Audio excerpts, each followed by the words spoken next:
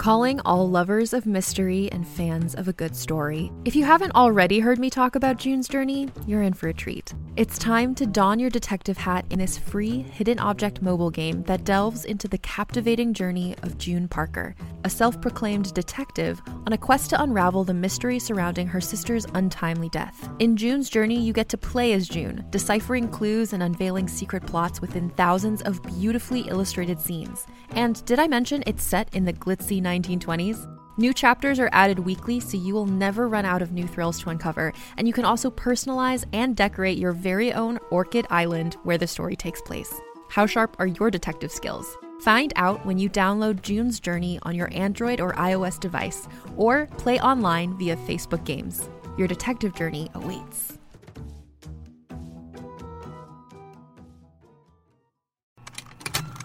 Contained herein are the heresies of Radolf Burntwine, erstwhile monk turned traveling medical investigator. Join me as I uncover the blasphemous truth of a plague-ridden world, that ours is not a loving God, and we are not its favored children. The heresies of Radolf Burntwine, coming January 2nd, wherever podcasts are available.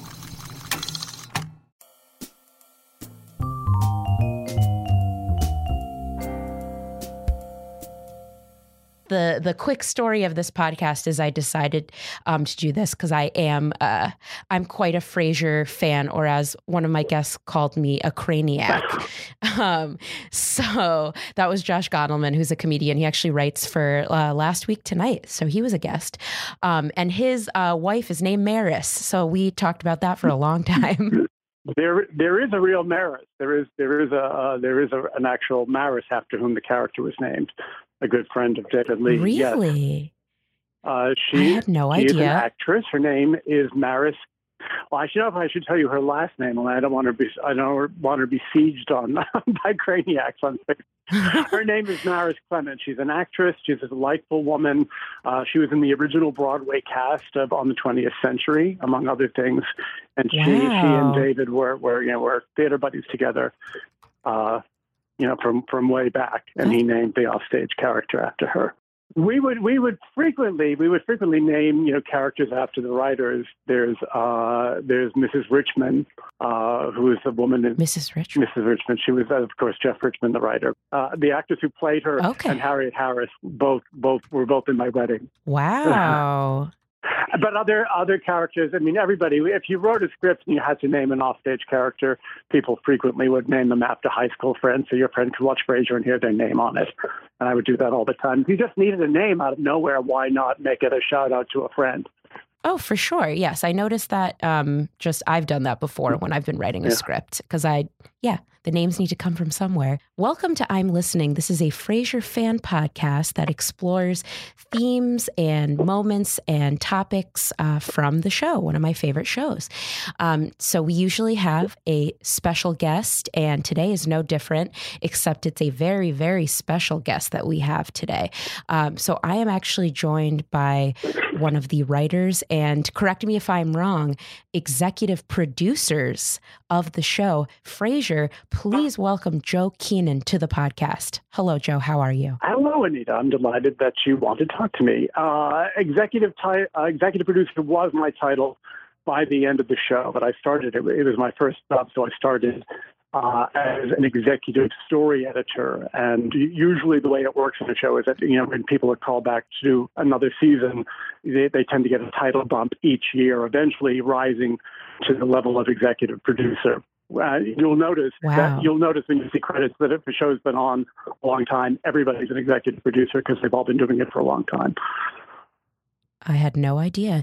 Do you know that, I don't know if you've ever Wikipedia'd yourself, but when I was looking at episodes that you wrote, there was a note under the episode The Matchmaker that said, "It is noteworthy in being Joe Keenan's first episode produced on the show after he became a regular writer and eventually executive producer on the show."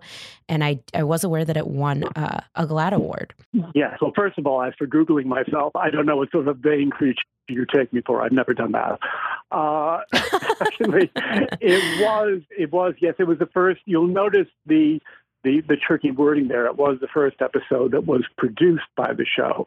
The way that worked was that toward the end of season 1, I had done a pilot at Paramount, which was my first TV script ever produced, the pilot. And when that didn't go, there was possible interest in my joining Frasier for the second season, and I was invited to write a script as an audition. And that script that I wrote during the first season was eventually done. It was Botched Language of Cranes, which was the second one produced. So The Matchmaker was actually my second script. It was the first one that I wrote after I'd actually joined the staff and was in the room and working with people. I'd written the other one back in New York on my own. But it was the first one produced. Yes. Wow. I'm curious, do you have a favorite episode that you did write of all of the episodes? That's always a hard one. I mean, I had a special soft spot, for the farces, and I probably of the farces I wrote, my favorite may have been Out with Dad, just for the reason that of all of them, I mean, they're all funny and they're all convoluted and misunderstandings and such, but that one had a little bit more unexpected heart than the other ones. That wound up in a kind of sweet place that you didn't see coming. And sweet is, make no mistake, sweet is not what you're aiming for with the farce. You're aiming for, you're aiming for, maximum confusion and escalating comedy finally erupting. And in the last moment, everybody, realizes what they've gotten wrong or the lies revealed. But that one it is the only one where the basis of the farce is people trying to help each other. Farce often begins, there are two kinds of farce, I think. One is the farce of misperception, where everybody just the wrong end of the stick. And The Matchmaker was a farce of misperception, and The Ski Lodge was a farce of misperception, where everybody just got it wrong. And then there are farces of deception, where people, for whatever purpose, tell a lie to somebody. And it's usually a polite or a social lie, the ramifications of which you don't think you'll have to deal with momentarily. But what ultimately happens is the situation extends past the point where you thought it would, and now you're stuck with this lie that you can't climb down from. And it often requires telling other lies, and the situation builds and gets more complicated, and your predicament gets bigger. So, but the lie told in Out with Dad was Martin, letting a woman think he was gay. That was not to ruin Frasier's romantic chances with his daughter. He's not trying to do anything but avoid hurting this woman's feelings, because that would damage Frasier's chance of kindling romance with the daughter. So to spare her feelings, he doesn't even tell the lie, by the way. She jumps to that conclusion and he goes with it. But having let her think he's gay, everything else, proceeds from that from that deception. But it's a very, very sweet show in the way it ends, and the way Martin winds up unexpectedly bonding with this middle-aged, homosexual guy, the uncle he set up on a date with. So I like it just a skosh better, as Frasier would say, for that reason. Oh, yeah. I mean, there's definitely some extra heart in that episode. And, I feel like, I don't know, I think it depends on the person. But for me, depending on it, at least with Frasier, it's a show that I really loved because I also, one part of it that I do relate to, because for me, the show is often an escape for me in a way, because most of the show is not necessarily things that I can relate to as a Latina woman, but it's the one thing that I do relate to is the relationship that Frasier has with his dad. I'm very close to my dad. So often, as I've talked about with other guests, the beauty of, at least for me, my favorite comedies, including Frasier, is this idea that's pretty unrealistic in real life, which is that you find these people, whether it be you're a healthcare worker, you're a radio producer, and because it's not real life, you end up spending the next 11 years together in close quarters. And so even though, another example would be King of Queens, for example, because I think about my dad and the fact that I'd love to live closer to him. So I love the idea of either living with him, like Frasier does with his dad, or in the garage, like Kevin James's father-in-law does with his father-in-law. So that's part of the reason I do really love Frasier, is that sort of genuine granted they are so different, the actual bond that lies with Frasier and Niles and Martin. So I really did like that episode. But while we're still talking about farce, so as you were describing it, I mean, truth be told, until I had my Anthony Oliveira, who I believe you have at least spoken to on Twitter. Yes, we have gone back and forth on Twitter. I'm a big fan of his. I mean, I end up talking about the episode, The Ski Lodge, a lot because it is, I would say, my favorite episode of the entire show. And for me, I think about the structure of that show. And now that I finally have you here with me, I'm very curious about, I mean, granted, the word farce or farce is part of that episode. So I am curious. I know it's been a while, but maybe even not just that episode, but Out with Dad too. Anything where there is this sort of escalating situation that doesn't sort of sort itself out until the end. Do you have like a process that you would go through in terms of structurally when you were writing an episode like this with farce? Well, the main thing you have to remember with farce is that you're trying to get to a place of really big, broad absurdity and high comedy, and it only works if you get there through very small and scrupulously logical steps.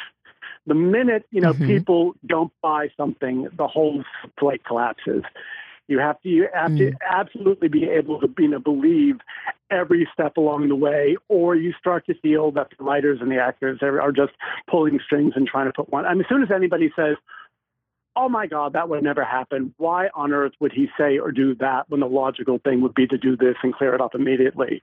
There always has to be a reason why that hasn't happened. I mean, even in going about, to veer off the Ski Lodge for a second, even in going about Out with Dad, I knew that the comedy would depend upon, the perception that Martin was gay, and that they would bring back this date for him. And Martin would not at first realize that this guy who showed up at Frasier's date, her uncle, was meant to be a date for him. But I thought, well, why do they think Martin's gay? And I thought, well, he's trying to avoid hurting the feelings of the mother.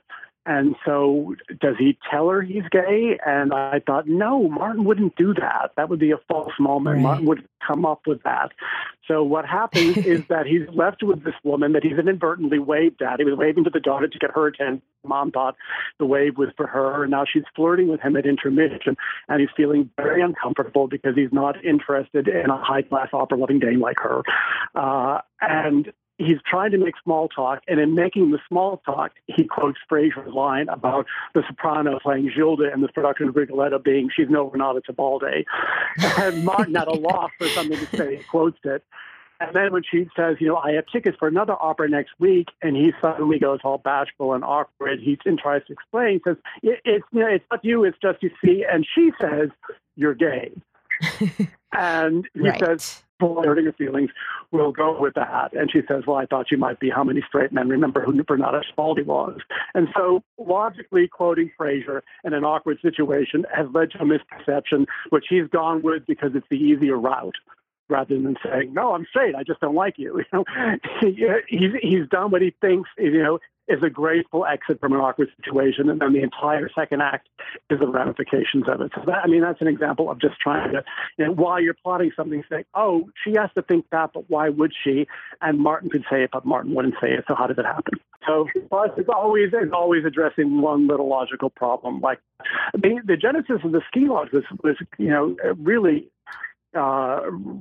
kind of unique in that I went. It was right before Christmas, and we were trying to, break a story to come back with, and we said, well, we haven't done a cabin show in a while where they all go off. What would be a variation on a cabin show that we haven't done before? And the minute we got, the idea of, of Daphne being a girl that Frasier was chasing, and there's, a handsome French ski instructor, just in the first, 5 minutes of talking about it, I suddenly thought, so Frasier is chasing Daphne's friend Annie. Annie is chasing Niles. Niles is, as always, chasing Daphne. Daphne is chasing the handsome ski instructor, and the handsome ski instructor, and here's a surprise, chasing Niles. And I said, well, this situation is very funny as long as nobody realizes who's romanticizing them, and at the same time is given an incorrect signal that the person they're interested in them back. And so you just had to answer questions. Why do they all think that? How do they get the wrong end of the stick? And then the idea of Martin, having his ears clogged up in the mountains, and the imagining things that gave everybody, him hearing things only halfway and making responses that sent everybody off on the wrong track. Even at that, making them, Chris Lloyd had a wonderful idea. We say, what is going to make everybody, once they've all gone to their rooms, summon the courage, to start knocking on doors and proffering sex to the object of their desire. And two things about that. One was Martin's famous rum got everybody just a little loose, uninhibited. But he also, maybe he should say something about your regrets in life, or about the things not about the things you do, but the things you don't do. So everybody, is put in everybody's head of, how I feel at the end of this weekend if I lost the courage to make my move, and damn it, I'm going to. And that's that scene. But it was a great idea for Chris that final push for everybody to say, good, I'm going for it, came out of something that was just a little bit emotional. Sure. Yeah. Well, there's just even like teeny tiny things about that episode. Like one thing that comes to mind is even just a line at the very end that's so funny. And I thought, is this so the instructor's name is Guy, and just a line that just made me laugh at the end is, I'm not gay, Guy. And I thought I've watched the episode so many times. I'm like, when did you decide that his name should be Guy? Because you had to write that line with that name in mind. There's just all these it feels like a mathematical equation to me. The comedy is absolutely the mathiest of all the farces we did. There were more misunderstandings and ricocheting off the walls in that one. Actually, my two favorite lines from that are when Guy bursts in and finds Frasier in bed and says, "You are not the Crane I want." He says, "You're not even the sex I want." And when Andy says, "Oh, so it's a threesome you want?" Well, I don't do those anymore. Now, you doing a British accent brings me to a question I have for you, which is, number one, I like your British accent. It sounds like you've spent some time there.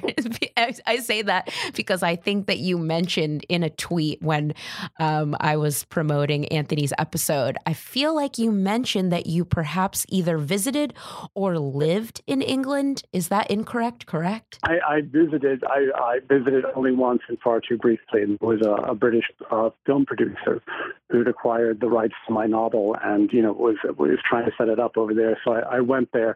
Actually, that visit, prompted something that's of interest vis-a-vis Frasier novels and the whole issue of metrosexual men who were easily perceived. I was put up with this very posh English doctor named Dr. Johnny Gaynor, and I completely took the man to be gay. He was so put together. Every single little posh detail was perfect, and the conversation was all about Freddie Ashton and the Royal Ballet. And as we were having lunch, this woman showed up, this very attractive, blonde woman, a real, Annie lookalike, very, very sexy. And she just, came by and she just into the kitchen, and he immediately became, a sniggling straight character out of a Ray Cooney sex star, saying, "Not bad, huh? Not bad." Oh my God! I completely took, the man to be gay, but he's, straight and absurdly proud of his two young girlfriends. Wow. So that whenever people would say, "Oh, aren't Frasier now gay?" I said, "Well, you've clearly never been to London because it's the old joke of a homosexual and an Englishman being a distinction without a difference." Well, that does make me think about the fact that correct me if I'm wrong, but I believe the episode "The Matchmaker" was the first episode before several other ones came along of at least one Crane being mistaken for gay. So did any of that come from sort of you having that trip and sort of looking at, stereotypes around, gay stereotypes or stereotypes around metrosexuals? Not really. It was certainly always, clear from the get-go that Fraser and Niles and their fussiness and their devotion to fashion and grooming and high culture were people who would signify as gay to a lot of people, who didn't know them and just went off the surface clues. Sure. The idea for the matchmaker came out of, we were looking for an episode based on Daphne dating Fraser's boss. He said, what if Fraser brought his boss home to dinner and he took a shine to Daphne, and that one might be an interesting comic situation to explore, where his employee is dating his boss. And we thought, well, that's funny, but we started batting it around, and the idea just wasn't going anywhere. As happens, 4 times out of 5, you get an idea and you just can't develop it to your satisfaction. And it's like, what would be funny about that dinner? And I just said, well, maybe it's a funny scene if he thinks he's on a date with Fraser, and the entire story developed from that. It's like, well, why does he think Fraser's gay? Again, you're back to farce plotting. We have to, he takes Fraser to be gay, because they start having that conversation and they're talking about London and they're talking about fashion and they're talking things that signify, Fraser is gay to him. And and he in turn is, to flip the stereotype on its back. Fraser never assumes that he is gay because he's not remotely, nothing about him signals he's just like Fraser, so he's gay. He's not remotely effeminate or anything that would clearly signal gay to Fraser. So Fraser assumes he's straight. He assumes Fraser is gay. And when we find out, we have to find out that he's gay. Who does he talk to? He talks to Roz. Why doesn't Roz correct him? Because Fraser has just insulted her. Like, you have to go back and insert the insult so that when we get the information, there's a reason for Roz not to clear it up. It's like, well, why wouldn't Roz just say? Why wouldn't Roz just say, oh, actually, Fraser's not gay. Fraser, as he so often does, insults her, and this time she says, screw him. Let him find out in his own time that he's on a date. I mean, in terms of like the writing that I do, I'm not generally writing screenplays. So I often always think about how much from real life goes into a script. So I think in my head, I had created this like grand idea perhaps, because you do, like in the episode the boss, he mentions he had left England and had like gotten out of a bad relationship or something. So in my head, I thought, I wonder if Joe had some sort of like torrid affair in London, and that's what brought all of this whole thing on.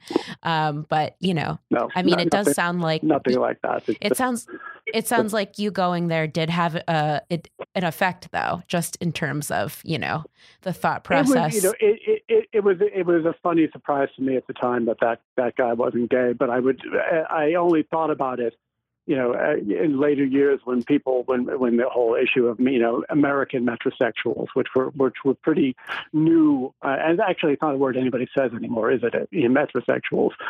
It had its 10-year vogue, and has gracefully retired from the language. But I would often think about that guy when people would say, well, aren't Fraser and Niles clearly gay? Yeah, I mean, I started watching Frasier while it was on. So, I was, pretty young in 1993. And I didn't even know until I think the show was off the air. I didn't know, how many actors in real life were gay. I didn't know that David Hyde Pierce was gay. I didn't even think about, I just didn't even think about the writing and the treatment of storylines until I was much older, because I also grew up watching the show Friends, and it was just very, I don't know, it was interesting to see the difference. From like the early 90s, what the treatment of a storyline is with gay characters, or the kind of plots, the kind of farcical plots that were in Frasier felt really different than a show like Friends, which was often like, often it was the butt of a joke, if that makes any sense. Yeah, I've heard you talk about this before with other guests on your show, and I was not a regular viewer of Friends. I certainly saw the show, but I didn't see enough episodes to have a particular sense of how they treated gay characters. It's interesting to me when I spent the first year of Frasier as an audience member. I was living in New York and watching the show, and at that time, and only at that time, and only because I'm a gay man who'd grown up at a time where gay men were used to looking for coded homosexuality. Characters who struck us as gay at a period where entertainment didn't have that many out gay characters, the characters who were identified as gay. At that time, Niles struck me as a bit codedly gay. Partly because of all the reasons we've discussed, partly because I had met David, and I had met David's partner, Brian, a wonderful, wonderful guy. So I knew that, and I was also struck by the way Niles was a straight man whose romantic feelings were neatly balanced between a beautiful young woman whom he could never have or declare himself to, and a wife who was invisible.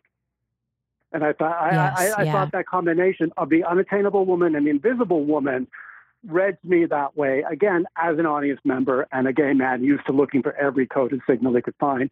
By the time I got on the show in season 2 and we started writing, that perception changed very much, partly because in the first season, the Niles' attraction to Daphne was very, fun and mostly played for, for funny beats about his crush on her. But as the show developed and the love became such, it became so much more real because it became such a big part of, the show's great romantic arc was Niles and Daphne. And the more we focused stories on it, and the more David brought his hopeless love for her to, very funny and often very poignant life in all the stories that focused on that, the less it seemed to me. And the more absolutely real, not both Niles' heterosexuality and his love for Daphne, came to seem to me and to the audience. I don't think anyone ever doubted how completely, heartfelt and genuine it was. I think it made it made it hard. I think for them, we got them together at the end of season 7. I think it was very hard to figure out how to navigate the relationship once it stopped being unspoken, and they had to be together. It was more delicate to keep the comedy. And there's a reason all the Jane Austen novels end with the lovers pledging themselves to each other and revealing their feelings, and because it's tricky to go past that. But I was glad when we came back in season 11 that the pregnancy brought sort of new wrinkles and conflict and fun into that relationship. I actually thought a great episode, once they got together. I thought a really great episode that actually, to me, addresses sort of the love story, or sort of the romanticism of having a love you can't ever attain, is when Daphne comes back from, in real life, I believe she had a baby, I think. Yes, but when she came back and she tells Niles that, I think, her therapist thinks, perhaps part of the reason she might have gained weight was like this pressure she felt about this relationship, and the fact that she thinks Niles has built her up into this person, into this mythical figure. And then, Niles and Frasier like go back into previous scenes from the show, back into his memory to sort of, kind of discuss. I absolutely saw that episode, and I thought it was beautifully handled. They did a lot of wonderful episodes in those years. One of the things that I truly did love about this show is that love story. It 100%, I would say, for at least a few heartbreaking crushes I've had on different people, have definitely come from that idea of like, loving someone from afar is this truly tragically romantic thing, and in the end somehow it'll work out. And I'm curious about the way that things unfolded in Something Borrowed, Something Blue. I was fully, as a Frasier fan, I was fully satisfied by that reveal. I'm curious about what thought process went into that being the reveal and just even waiting that long to do it? The thought process, we had played the near misses, we had played the almost reveals a lot. We decided at the beginning of season 7 that the year would have to build to them declaring and to Daphne sharing it, and that we would get there to that ending through some key milestones along the way. The first and the biggest of which was that backtalk episode where Frasier, under the influence of painkillers, getting a massage from Daphne, let it drop that was crazy about her, and afterwards had no recollection of it. So there's a suddenly you could play Daphne being aware of that at the same time, that she was with somebody else, and Niles was gravitating himself, throwing the towel and realizing she's found somebody, and I have to move on and find somebody else myself, only for it all to come together at the worst possible moment and at the end of the season. So we mainly decided that because we felt we have jerked the audience's chain long enough. They have been with this. You can only play, is going to happen. No, it's not, so many times before the audience stops being, enjoying the tease and starts getting exasperated. And we felt we'd reached that point, and that had to be, where this would end, where not the series would end, but where the season would end. For me, it didn't feel like it dragged because I was also, I was very just even impressed with the absurdity and just how things turned out with Maris, just the sort of roller coaster of that marriage. And I mean, I'm glad none of us ended up seeing her, but if you could put in, and this could be anyone dead or alive, I'm curious, is there any actress that you could ever picture playing Maris? Any actress you could picture as Maris wouldn't need a role. She'd need medical attention. That's a good point. We had made far too many jokes about how impossibly thin she was, that, at a wine club trip, she, got into a vat of grapes, stomped herself into a barefoot frenzy and failed to break even a single grape. She ran away through the snow, and I tried to follow her tracks, but of course you can't do those jokes and then possibly try to find a woman who doesn't give the lie to all of them. To me, the most incredibly impressive thing about David's acting, among many, many things, his brilliance and comic timing, was that he was a good enough actor to deliver those jokes about Maris routinely defying the laws of physics and gravity, and at the same time make you completely believe in the reality of the character and his conflicted, misguided love for her. You used to always wonder, how did that romance begin? At what point, what drew him to her, and what, because she was so emotionally withholding and so capricious and so monstrously, selfish and a funny character. But David knew that if you didn't believe in the emotional reality of the love Niles originally had for Maris and his, hopes that it could be, rekindled, then there'd be no conflict with Daphne. Why wouldn't he just tell Daphne, if he wasn't, truly conflicted emotionally about what he felt about Maris and what he owed to her? For sure. Yeah. I mean, this is me just making assumptions, but given the fact that, before Daphne, he is in a relationship with Mel, there's many comparisons to Mel and with Maris. There's comparisons to the dog that he has for a while with Maris. And I don't know. And then, so Daphne's such a fresh change, but he also thinks in his mind for so long that she's just completely unattainable. So part of me wonders if the women that he's with before Daphne are just the women he thinks he deserves, if that makes any sense. That's how I sort of read him, because his taste in women is so vastly different compared to the woman that he ends up with. She's just so different. That's how I observed Daphne and Niles. You have correctly identified a paradox.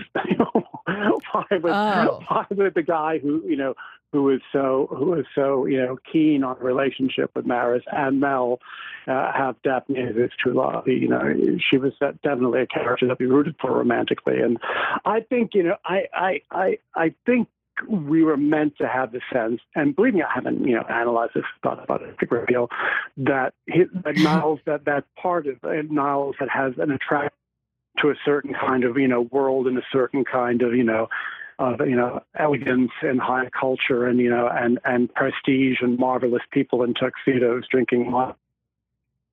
That women who represented that would never be the entire reason why Niles go for a woman, but membership in the world would definitely trigger a certain part of his brain. Absolutely. And actually, that brings me to there's an episode that's very late in the game, I think season 11, which is with Patrick Stewart, called The Doctor is Out. I love that episode. And I also thought, just going from like where Frasier is, in an episode like The Matchmaker, to a different, like, it's, yes, it's a plot where he's mistaken for being gay, but the part that I loved about that episode is that some themes for me that stick out to that show all came together in this episode, specifically being mistaken for being gay, but also desperately wanting to be part of this like elite, like, lifestyle.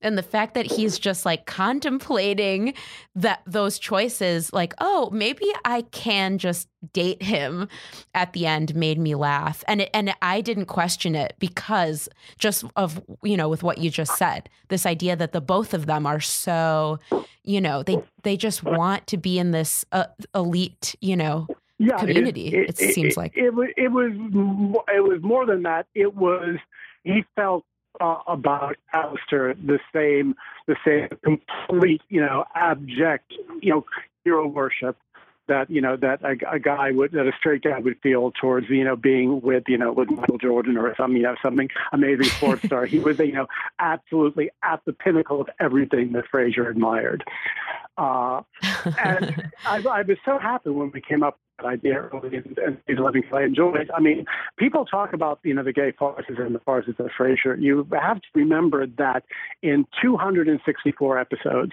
there were only 4 farces with a strong gay element to them. Matchmaker Out was out, The Sea Lodge, and The Doctor is Out, and that was it. 4 out of 264 isn't exactly a massive area of focus show. People remember that, right. And that's nice because they were kind of pinnacles of silliness and sexual discomfort and things that people find funny. But I was what I started to say was that I was very glad when we came up with that idea, because I thought it would be fun to do another one, but do again what we've already done. What is going to make the story of sexual confusion and Frasier being taken for gay, what is going to make it different enough from the ones we've already done to justify the story again? And what makes it different is that, Frasier worships the guy.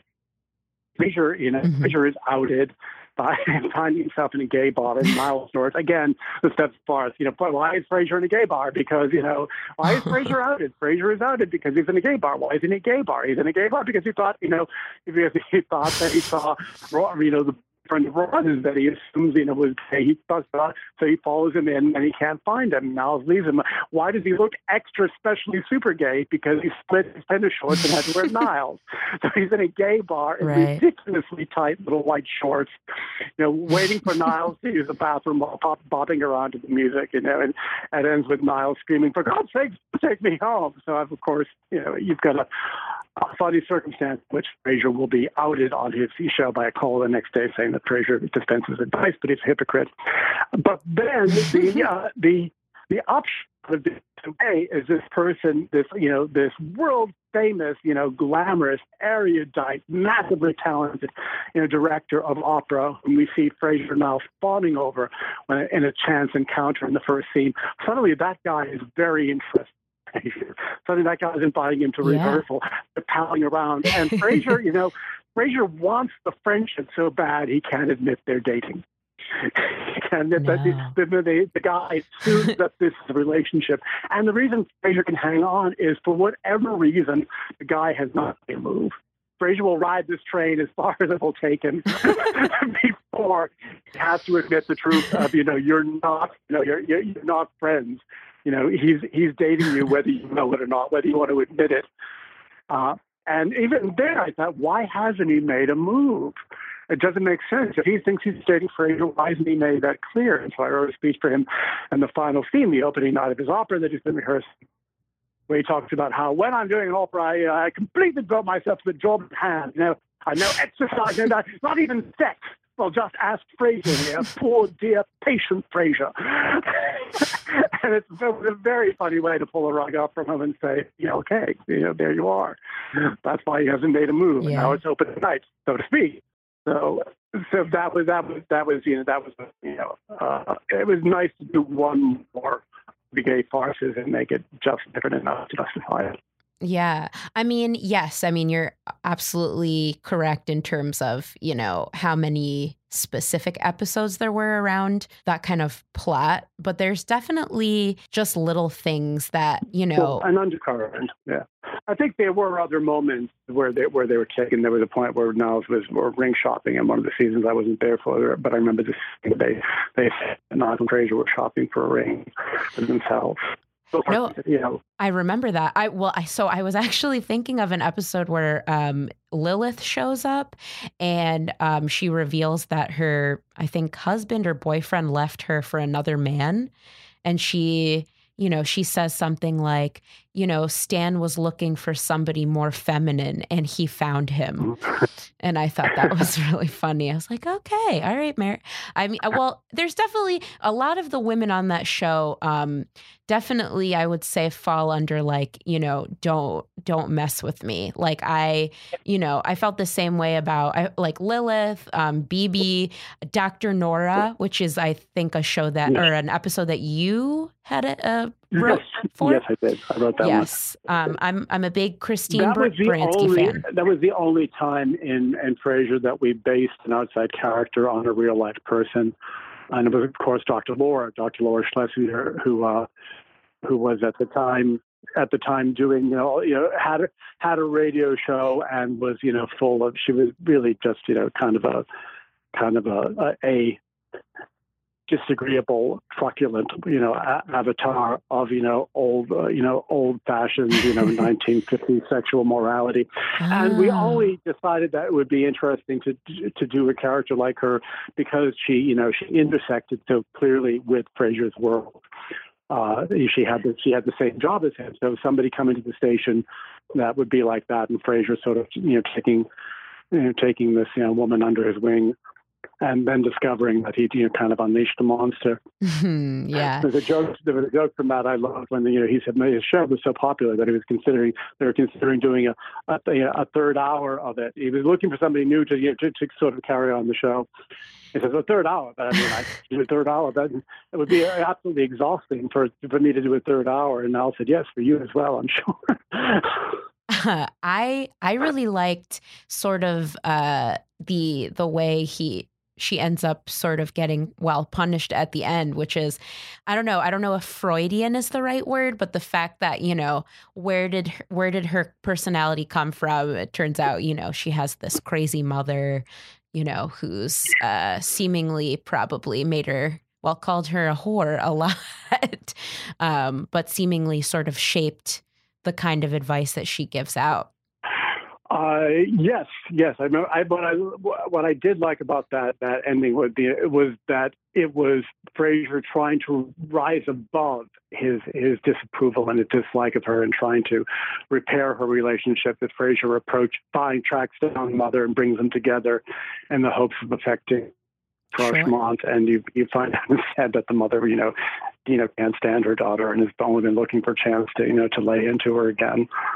Absolutely, which was also part of Dr. Laura's lore that she famously had was completely estranged from her mother for reasons that she would not discuss at all on the air. So he said, well, since she won't discuss them, we'll just have to make up something, won't we?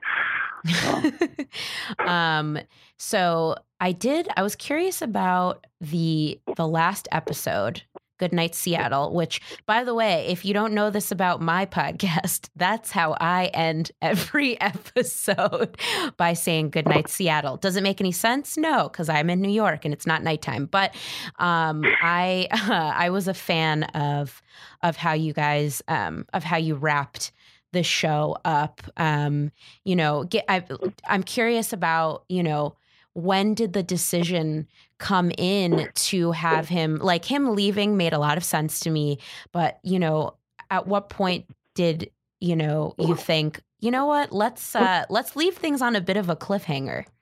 Was that intentional? The fact that, you wonder and you don't know. When we knew, when Chris Flood and I returned to the show, and we knew it would be the last show. And it's a very important thing to know that you're doing a last season of the show, because you can sort of bring the series to a conclusion and end with things that the aftermath of which you don't need to deal with. You can give Niles and Daphne a baby without having to do now a season for them being parents and trying to find fresh variations on all the jokes that have been, so many times. But we knew going into it that we wanted to bring all of the characters to a culmination that would leave, Frasier feeling that he needed to move on. And the other thing we knew, because that's, the show that, Cheers ended with, Frasier taking a leap of, the courage to, go back to Seattle and start a new life with the father he was estranged from and the brother with whom he had a rocky relationship, and being that far away from his kid. Right. I mean, that was a scary thing for Frasier. We thought, well, he should do that again. He should say, everybody here has reached a settled point that Martin would find a wife. So we said, well, who's Martin going to marry? And we came up with the character of Ronnie and mapped out those stories. And we knew that it would be really exciting and something we hadn't seen before to see Frasier. So many funny Woman of the Week bad meeting stories to finally feel about a woman the way Niles felt about Daphne. We had never seen Frasier in love. Mm-hmm. We had seen his romances were all, who's this wonderful woman? Who's this Mike Miss Right? That's all gone by the end of the episode. To see him actually, and experience, the emotion of years. And the tricky, question there was, well, who do we cast? Right. He's gone through that. What is going to make the audience feel? And it's not a matter of being able to cast it. Who was the audience going to want to see him with? Who was the audience going to say, "Yeah, you're right. This is the one. This is the role, and this is the actress we'd be happy to think of Frasier winding up with." And we thought, well, Laura Linney would be fantastic. She's such a good actress, and she has such heart and such presence and such warmth. If Frasier fell in love with her, we'd totally be rooting for that. Right. And Laura fortunately agreed to do it. And we, it was only about 6 episodes, the second half of the season. But it did, bring him to a place where she had to leave and go to another city, and he was going to step off the cliff again and fall over, and we didn't know what happened there. But we were, glad that, everybody was left in a place where, everything he saw when he came back to Seattle had been achieved, and he was the only one still looking, for somebody to share his life with, and he found her and had to follow her. Yeah. Well, it was a very romantic place to end. Do you ever think, or did you, with anyone else from the writing staff, did any of you wonder, or do you think that they ended up together? Do I think that they ended up together? Yeah. Does his gamble work? I never wondered if they got together. I just loved the gesture, and I knew that Frasier would be okay in the end, but. I love the uncertainty of it too much to want to, even in my mind, move past it to, of course, they lived happily ever after. Well, I actually, so after watching that episode, I I did an entire episode of this podcast about Frasier fan fiction, because if you didn't know, there is a whole very vast world of Frasier fan fiction out there.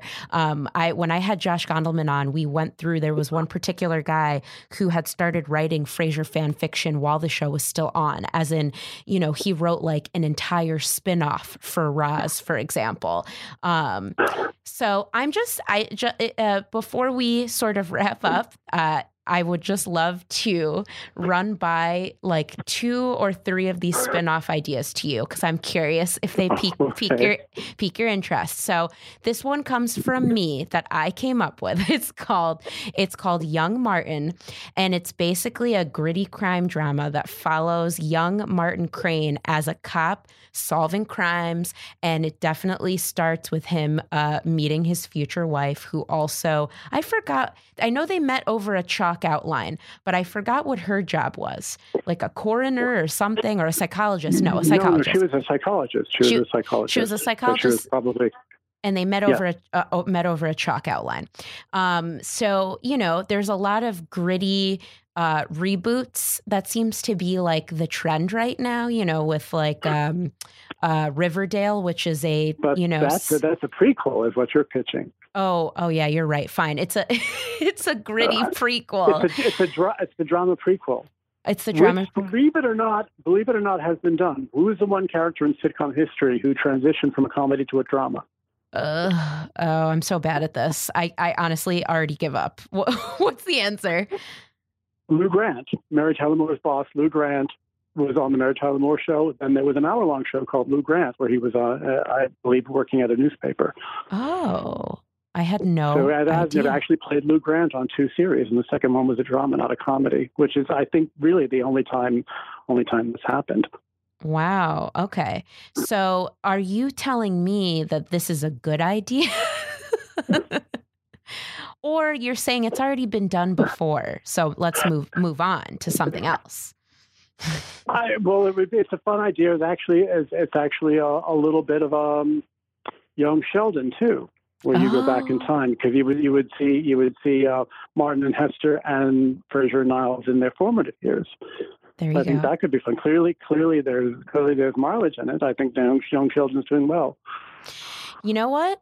I can't believe that in all of the fan fiction that I combed through and wrote myself, nobody seemed to have come up with a Young Sheldon basis, as in like, a Malcolm in the Middle situation, and everyone's like coming of age. They all still live together. That's a show I would watch 100%. You never know. It could happen. Was that ever a conversation, ever doing like a reunion? No, there was always a feeling from the cast, certainly from David Hyde Pierce, that it wasn't a good idea, and that we were very glad to have gotten the show over the finish line in a way as good, to search for a properly Frasier, highfalutin word. It was good. we wanted to leave it there. So I know David Hyde Pierce was considered a bad idea, and we wouldn't want to do it now anyway, because we don't have John. Did you have a favorite character that you did like to write for on the show?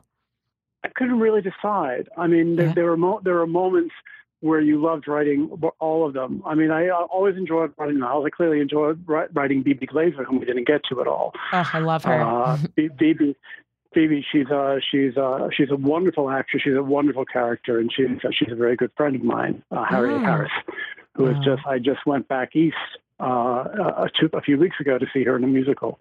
Oh. Well, I can give you one Frasier story that you'll never hear anywhere else.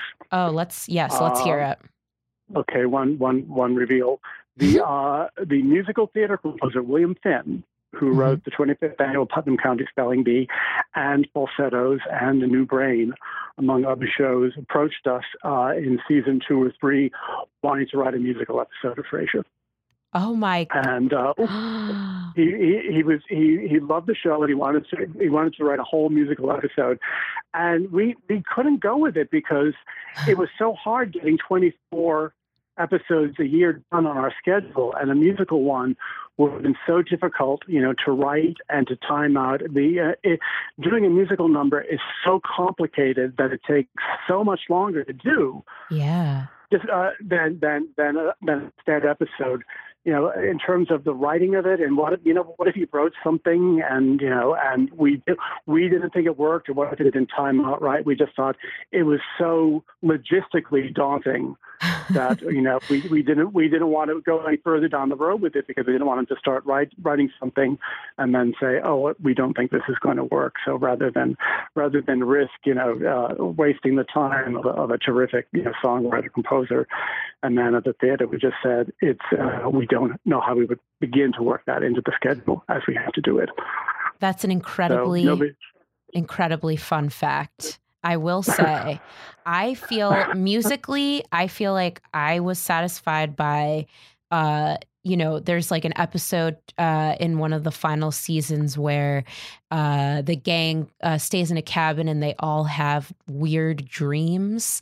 And so, there was a Martin musical number, which I greatly enjoyed. And probably not coincidentally, I also loved when there's a much earlier episode where he tries to pitch Frank Sinatra's song. It gets rejected, but then such a groovy lady. Yeah. I love that scene. Martin, that was a wonderful episode. I wrote 3 songs for Laurie Metcalf. Oh, in season really? 11 when she came back as Fred. Did you not see Caught in the Act?